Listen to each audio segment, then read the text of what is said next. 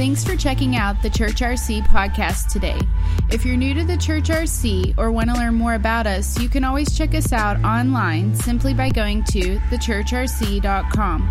Or we'd love for you to stay connected throughout your week and everywhere you go with the Church RC app, available for free wherever you download your apps. Hi everyone, Brian Sparks here. I'm the lead pastor at the Church RC, and we're so honored to have each and every one of you here today. You've come on a very special Sunday because today we have Evangelist Bernie Moore in the house. Bernie Moore has a goal to see 1 million people in Africa reached in the next 3 years. And he is very close to getting that goal. And so we're so honored to have him. So please do me a favor, stand on your feet and give a Church RC welcome to Evangelist Bernie Moore. Yes, yes, yes. Come on, give it up for Jesus. Yay, yay, yay. Now look. Before you sit down, look, oh, y'all getting ready to sit down. I caught you. I want you to do me just one good favor because we like to have fun in church, right? So if you're sitting next to your spouse, your husband, wife, boyfriend, girlfriend, or wannabe boyfriend, girlfriend, whatever, you know, sometimes you got to speak those things that are not as though they are. Just turn to somebody and say, "You looking good today." Just so that you're not lying, you got to say it by faith. You looking good. You're looking good. Yay. You are looking good today. I'm saying this by faith. Glory to God. Turn with me in your Bibles to Luke chapter 7. I am fired up. I am so happy to be here. It's really, really such an honor.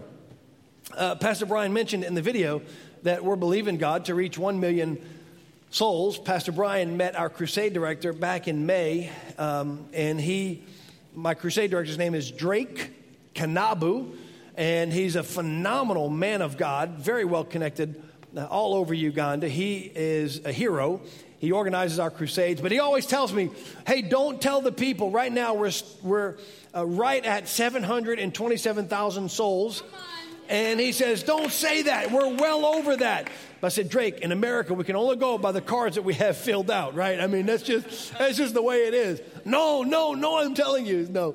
But we have such a wonderful time going and bringing the gospel to those who have never heard, to those that just don't know. And you guys have played such an intricate part in that. By your obedience every Sunday to come and to give, to sow seed, to give your tithes and offerings. Our ministry is a benefit of your obedience. And because of that, we're able to go to places where no one's been and reach people that no one has heard of and no one knows. And we're able to get them saved and plant churches and have them grow. Matter of fact, we had recently a crusade that we did 3 years ago. And it was in a city called Koboko where Joseph Kony, the horrific warlord, where he set up his headquarters. They had never had a gospel crusade there ever. So we went, we set up a crusade. We had massive, it was the biggest crusade we'd ever had before. We had planted multiple churches, and now those churches are planting churches. So just because of a little seed and some obedience to God, we're able to impact the world for Jesus. Amen? Now, listen, I'm going to tell you something. I loved having your pastor with me this past May. He came with me to Uganda. We were in Uganda. We were on the border of the Congo and Sudan, up in the northern region of Uganda. We had a great crusade. It wasn't one of our bigger ones. It's okay. We still just saw many people come to Jesus. But the best part of all of that, okay, is having Pastor Brian with me. And I just want to say, just for a moment, how much I love your pastors. Pastor Brian and Pastor Crystal are some of my wife and I's closest friends. And truly, I want you guys to know here at the Church RC how much we just love them and how grateful to God we are for their friendship, their support, their encouragement. They're just amazing. And I'm telling you, because you think it's easy. This is your church. This is where you come. This is where you're here every Sunday, or at least you're supposed to be. And so, and if you're a visitor, by the way, it's all good. Just hang with me for a second. But sometimes it's easy to take these things for granted. But let me tell you, you guys have amazing, amazing pastors that are just love God, that are generous, that want to see the world saved and touched and healed, see the broken come back to Christ, see broken hearts mended, those who are living in despair and filled with depravity, seeing them restored and filled with the peace and love of Jesus. Amen? So Pastor Brian came with me, and let me tell you something, that brother's anointed. I'm like, that ain't even fair. How are you going to get him in front of all these pastors? I've been doing this my whole life, and here you are. And I mean, it's just the anointing of Jesus falls. Then he preaches before me at the crusade. He, shares for a few minutes in the big night meetings. And this dude is just amazing. I'm like, man, give me the mic and go sit down. That guy. But I will say he did cry for Crystal every night. After about the third night, he was good the first 2 or 3 nights. After about the third night, I heard him in my room next to me, Crystal! I'm just joking.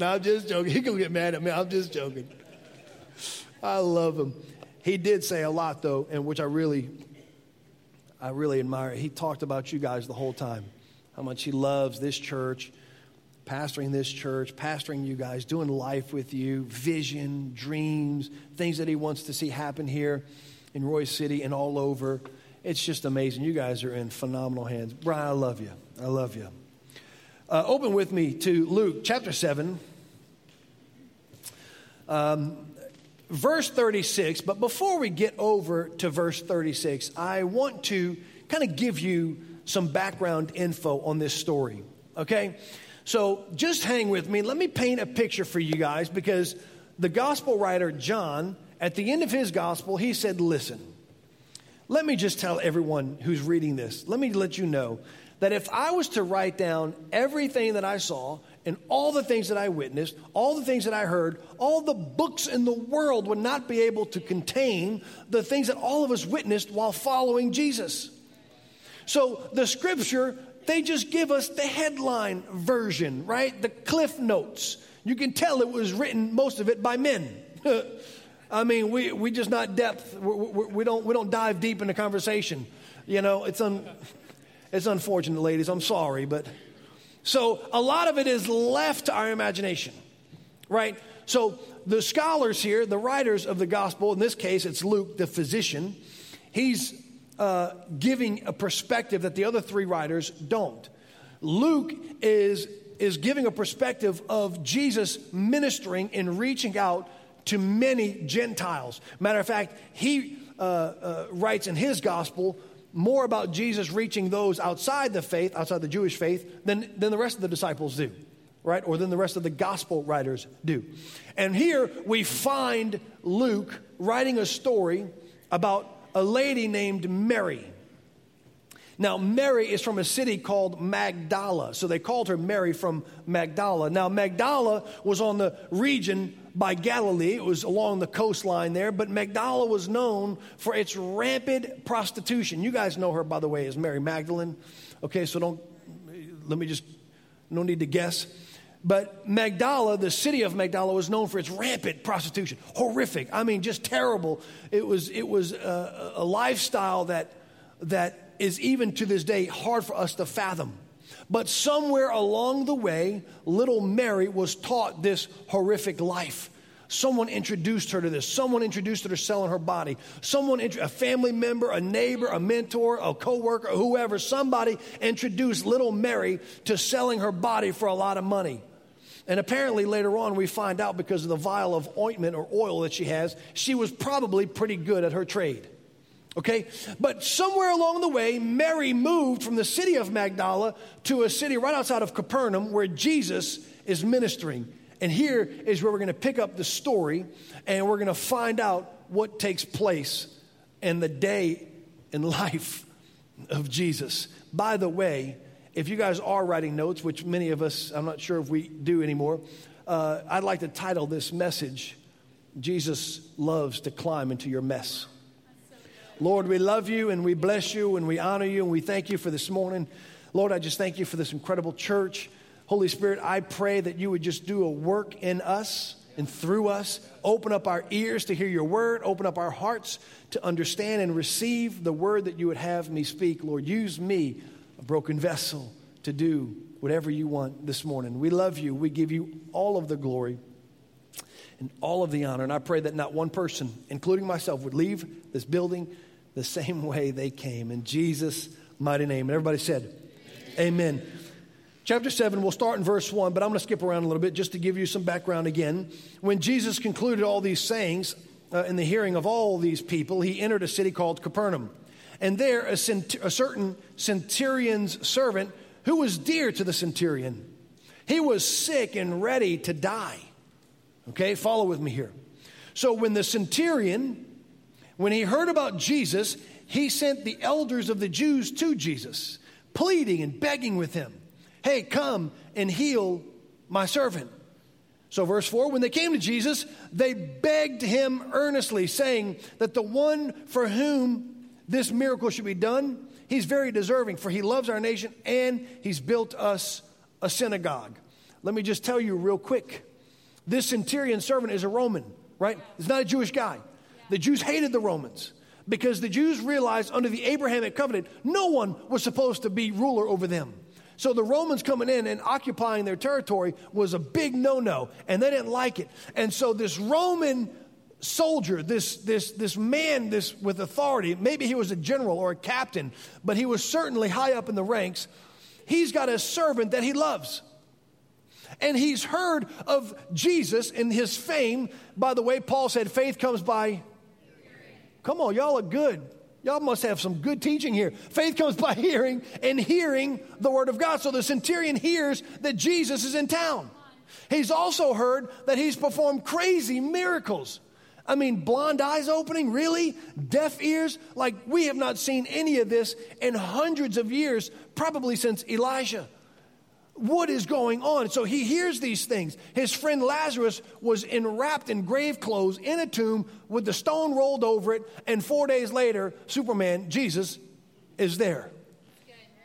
And out comes Lazarus, because whenever Jesus stands around, whatever he comes around, whatever's dead must come to life again. And we'll see that in just a second. So here it is. The Roman centurion, he's like, man, this is incredible. He's got all the influence in the world. He's got resources. He's got money. He's got a good health care plan. I don't think it was Obamacare, but anyway, so here he was. Here he was. He says, hey, listen, I need to get my servant healed. And I brought every doctor I know to bring in, and they couldn't do anything. I brought all the specialists I know to bring in. They couldn't do anything. Access to medical professionals was not a big deal for this guy. He brought everybody he knew to bring in, and no one could do anything for his servant. But Jesus. But Jesus. When you are at the end of your rope, but Jesus.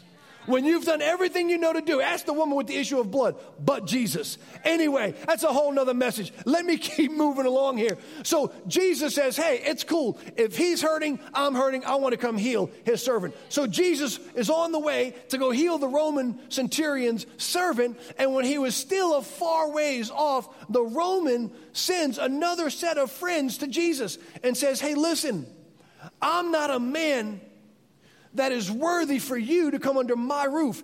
I'm not worthy for you to come in my house. I'm not even worthy to be in your presence. He says, I am a man under authority, and yet I have authority. So I say to one soldier, do this, and he does it. And I say to another soldier, go here, and he goes. And whatever I say, the soldiers obey. So he understands authority, and he says to Jesus, and he says to his friends who go to Jesus, hey, just speak a word, and my servant will live. I love this. He says, just speak a word. I don't need to hear a message. I don't need to hear creative points, 5 steps, 7 keys, 3 ways. I just need you to speak a word. I don't need strobe lights and fog machines and lights and arenas and Bethel music playing. I just need you to speak a word, because whatever you speak, it will happen. It will accomplish whatever you just speak a word. Just speak a word. So Jesus, he turns around, he says, oh my goodness, I haven't found such great faith, not even in Israel. I have not found such great faith, not even in Israel. The very place that I should find great faith, I don't find it. I wonder what he'd say about the church today. The very place we should find hope and love and peace and faith and miracles.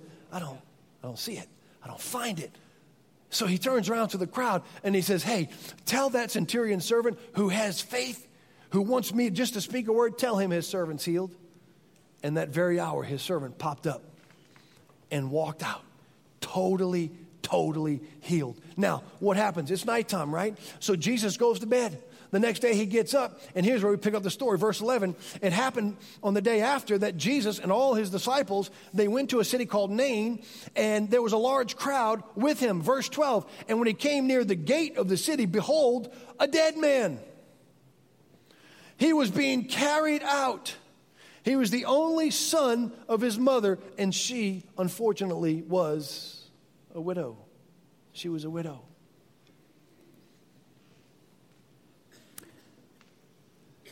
Verse 12, and there was a large crowd from that city with her as well. And when Jesus saw her, he had compassion on her. And he says something to this lady that seems a little insensitive. You got to picture this with me. There's a huge crowd coming into the city. Jesus and the disciples. And I'm sure they had Chipotle or Chick-fil-A with them. And they're high-fiving. This is incredible. This is awesome. Oh, my goodness. This is amazing. Look at what happened to the Roman centurion servant. And all these people are following him. In the midst of all of this rejoicing, there's tragedy walking out.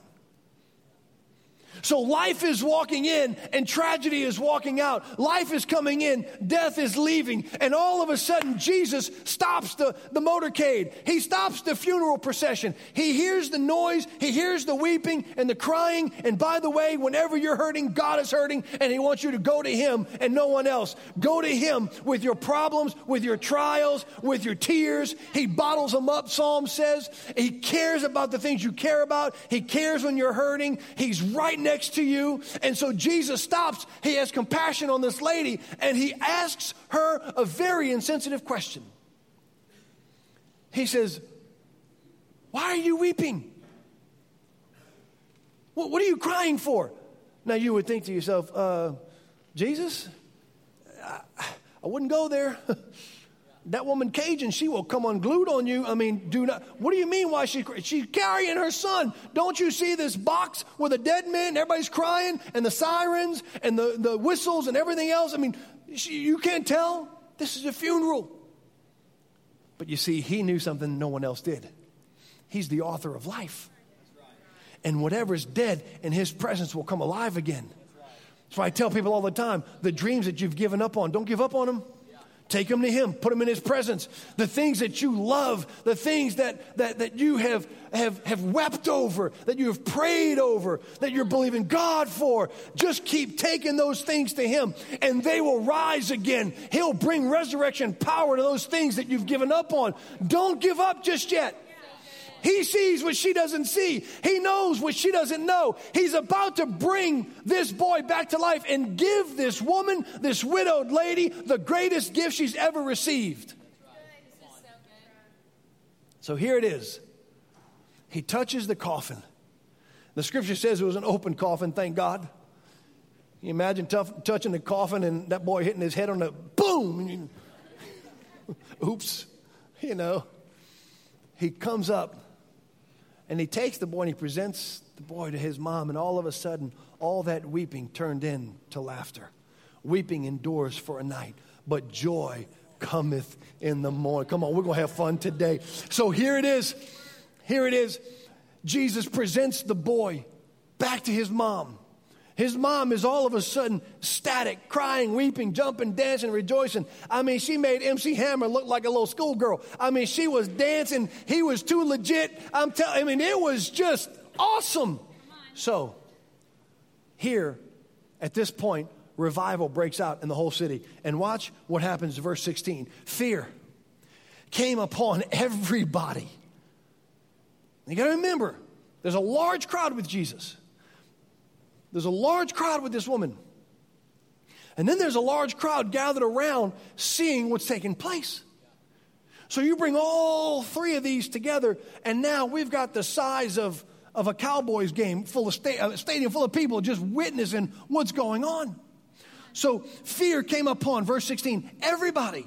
And they glorified God, saying, a great prophet has risen up among us. And God has visited his people. Then, verse 17, the report about Jesus went throughout all of Judea and the surrounding region. Everywhere, everyone was talking about Jesus. And here's where we pick up Mary of Magdala. Here's where we're introduced to her.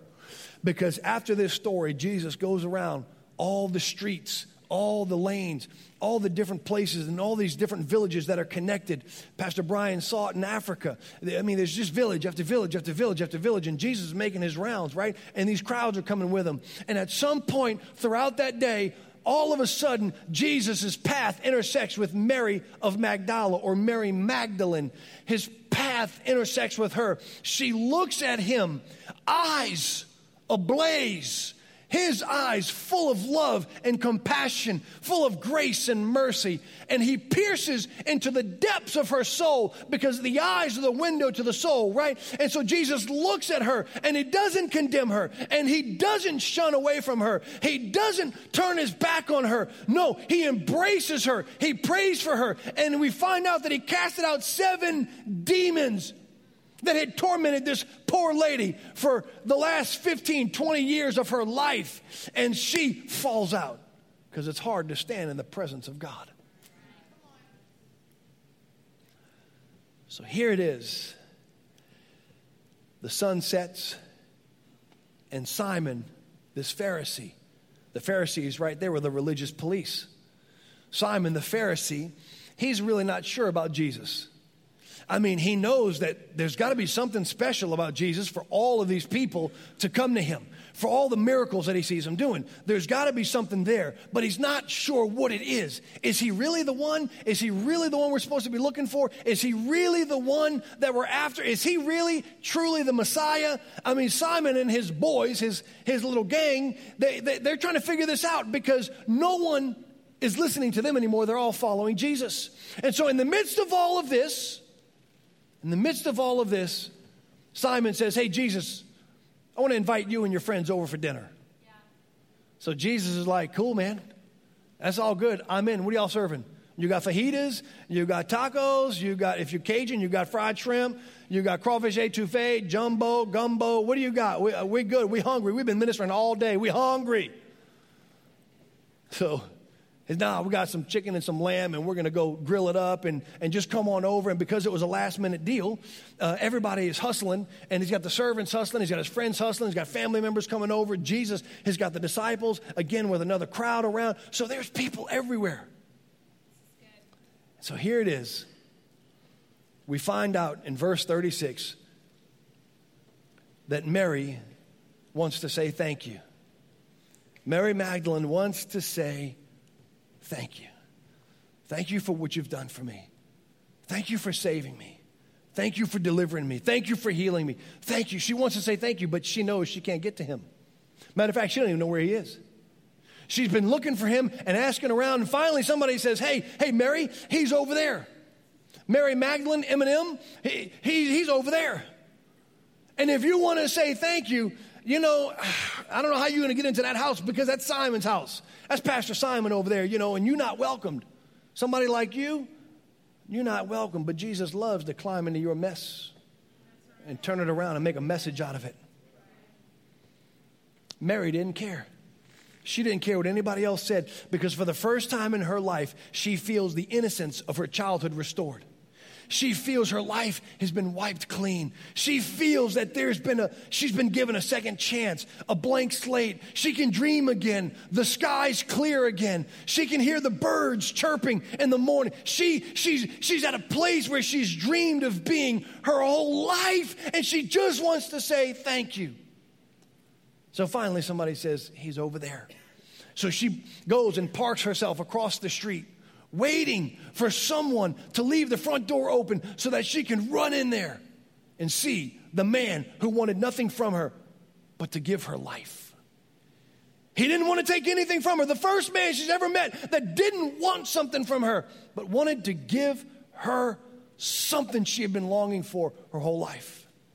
She just wanted to say, thank you. So finally the door opens. She makes her way in. And here it is. Verse 37, behold, a woman in the city. She was a sinner. When she knew that Jesus sat at the table in the Pharisee's house, she brought him an alabaster flask of fragrant, very costly, fragrant oil. She used this for her trade, but she no longer needed it. She no longer needed this fragrant oil. And so she said, what am I going to do with it? Verse 38, she stood at the feet of Jesus, weeping. She began to wash his feet with her tears and wipe them with the hair of her head. And, this is a little weird, I get it, but hold on. She began to kiss his feet. In the Greek here, it's translated, she smothered his feet with kisses. She anointed them with fragrant oil. Now, when the Pharisee Simon, when he saw this, he spoke to himself saying, if this man Jesus, if he were a real prophet, he would know who and what manner of woman this is who is touching him, for she is a sinner. But Jesus loves for sinners to touch him. He's given the first pedicure. Jesus is given the first pedicure. Let me explain this. What's happening? So Simon and all his buddies, they're trying to get the meal ready. They're cooking everything up. He's got his servants and everybody running crazy and moving tables and chairs and getting tablecloths and napkins and drinks and everything ready. And all of a sudden, this woman makes a break for it. And she runs into the house of Simon. And in the midst of all the chaos, everybody becomes silent. For this woman's not welcomed in his house. But Jesus says, come as you are. Broke, busted, disgusted, and full of sin. Come as you are. Because you see, Simon didn't realize what Paul would later write to the Roman church. All have sinned and all have fallen short of the glory of God. And all need a Savior. We need a Savior. We don't have one. We need one. And we have access to one. And Mary Magdalene found her Savior in Jesus. And so she wants to come in and douse him with love. She loves him ferociously and passionately. And there she is in the house that she doesn't belong in, bowing before her Savior and wiping his feet with hot liquid tears flowing from her eyes. So there we see everyone stand still. You can hear the flies and the gnats breathing. I mean, right? It is a moment. No one wants to say anything. So Simon is just thinking things. Here is Mary. She is a bit scandalous, if you will, because of her appearance and her look and her jewelry and everything else. She does something no woman would ever do in public in that day. She uncovers her hair. She takes the bobby pins out. And like she's modeling for a shampoo commercial, she waves her hair all around till it falls down. She doesn't have any towels with her. She wasn't prepared for this. So she wipes the feet of her Savior with the hair on her head. She lavishes his feet with her tears, dries them with the hair of her head, and she kisses his feet over and over and over in sheer humility and utter silence. There's Mary just crying, thank you, Jesus, for saving me. Thank you for giving me a second chance. Thank you for not condemning me. Thank you for loving me unconditionally. Thank you for not bringing up my past and my track record. Thank you for giving me something no one else could ever give me. I've been on the search for 20 years now, and my moment has been met with you. There, Simon over here and his cronies, his little gang, they're over there thinking, man, if Jesus was a real prophet, he would never let someone like this touch him. And Jesus, you can't be thinking crazy thoughts around Jesus. He'll call you out. He will flat call you out, right? So here it is. Jesus, he knows what Simon's thinking. Simon's like, hey, boys, we got him. He almost had us fooled. We got this man, though, because if he was a real prophet, no prophet would let a woman like this touch his feet. But they must have forgot about Rahab. Oh, come on, somebody. Come on now. So Simon says to his guys, hey, this guy, crazy. This is not the one. We got to keep looking. Jesus, knowing the whispers and the thoughts, he says to Simon, verse 40, I have something to say to you. Simon says, go ahead. I'm all ears. What you got to say, JC? Come on now. What you got to say? Tell me. Tell everybody. We got you. We caught you red-handed. This woman is a woman of the night. And she looks awfully comfortable around you, Jesus. I mean, hey, what's up? Sinners should feel comfortable around Jesus. I mean, after all, he was known to hang around sinners, tax collectors, and wine bibbers. The scripture says in every gospel he was a friend of sinners. Simon, I've got something to say to you. Go ahead. Let us hear it. Let it rip. Jesus said there was a certain creditor. He's a banker. He had two debtors. One guy owed him 500 denarii. The other 50. Now we know that 1 denarii was a day's wage. It's the average day's wage. 500 denarii would equal about 2 years worth of work if you exclude all the Jewish holidays and Sabbaths. It was almost 2 years worth of work. The other guy only owed him 50. So Jesus says to Simon, when they had nothing with which to repay this guy in verse 42, the debtor, the banker, he freely forgave both of them. So he says, Simon, tell me, therefore, which one of these guys will love him more? Simon said, oh, man, come on. Ask me something that's legit. I mean, that's an easy one. You trying to trick me? That's an easy one. The one whom he forgave more. So Jesus, he says, yeah, you have rightly judged. Good job. Spirit of discernment is working well with you, Simon. He says, when I came into your house, he said, when I entered your house, verse 44, you gave me no water for my feet. You gave me no water to wash my feet, but I'm a gentleman, so I didn't bring it up to you ahead of time. I didn't want to call you out on it. I want to embarrass you in front of all your friends, but you neglected the most minute things as being a host when a guest comes to your home. You didn't give me any water for my feet. Verse 44, he says, but this woman, she's not stopped washing my feet with her tears. She's wiped them with the hair of her head. You gave me no kiss. We shake hands and hugs. Back then they kissed. Hey, whatever. You gave me no kiss, but this woman has not ceased kissing my feet since the time I came in.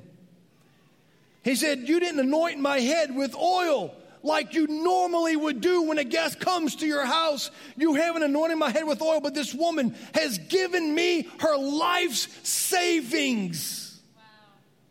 She's anointed my feet with oil and my head. From the crown of my head to the soles of my feet, she's anointed with oil. Her life saves everything she's got. He says, you didn't anoint my feet with oil. Therefore, I say to you, this woman's sins, which I admit are many, every one of them is forgiven. Every one of her sins is forgiven. Then watch this. She has loved much, but to whom little is forgiven, the same loves little. Verse 48, he said to her, woman, your sins are forgiven. Verse 49, and all those people who sat at the table began to say to themselves, who is this that can forgive sins? Because they knew in their religious mind there was only one person who can forgive sins, and that was God and God alone. Who in the world is this in our midst, sitting at our table, that is powerful enough to forgive sins? Who is this at the table that is willing to give us a second chance? Who is this? Who is this? And I love how the story ends when it says it came to pass after that he went through every city. Jesus, the evangelist, the missionary, he went through every city and every village preaching and bringing good news, glad tidings of the kingdom of God. And the 12 disciples were with him. And certain women, watch this, certain women were with him who had been healed of evil spirits and infirmities. Mary, called Magdalene, whom he had cast out 7 demons. Wow. And Joanna, the wife of Chuza, Herod's servant, and Susanna, and many others who provided for him out of their very own substance. Which, by the way, at the cross, who was there at the foot of the cross when all these big, burly 12 renegade disciples left? There was John, the beloved disciple, with Mary, the mother of Jesus, and Mary Magdalene. 3 days later, when he rose from the dead, who did he appear to first?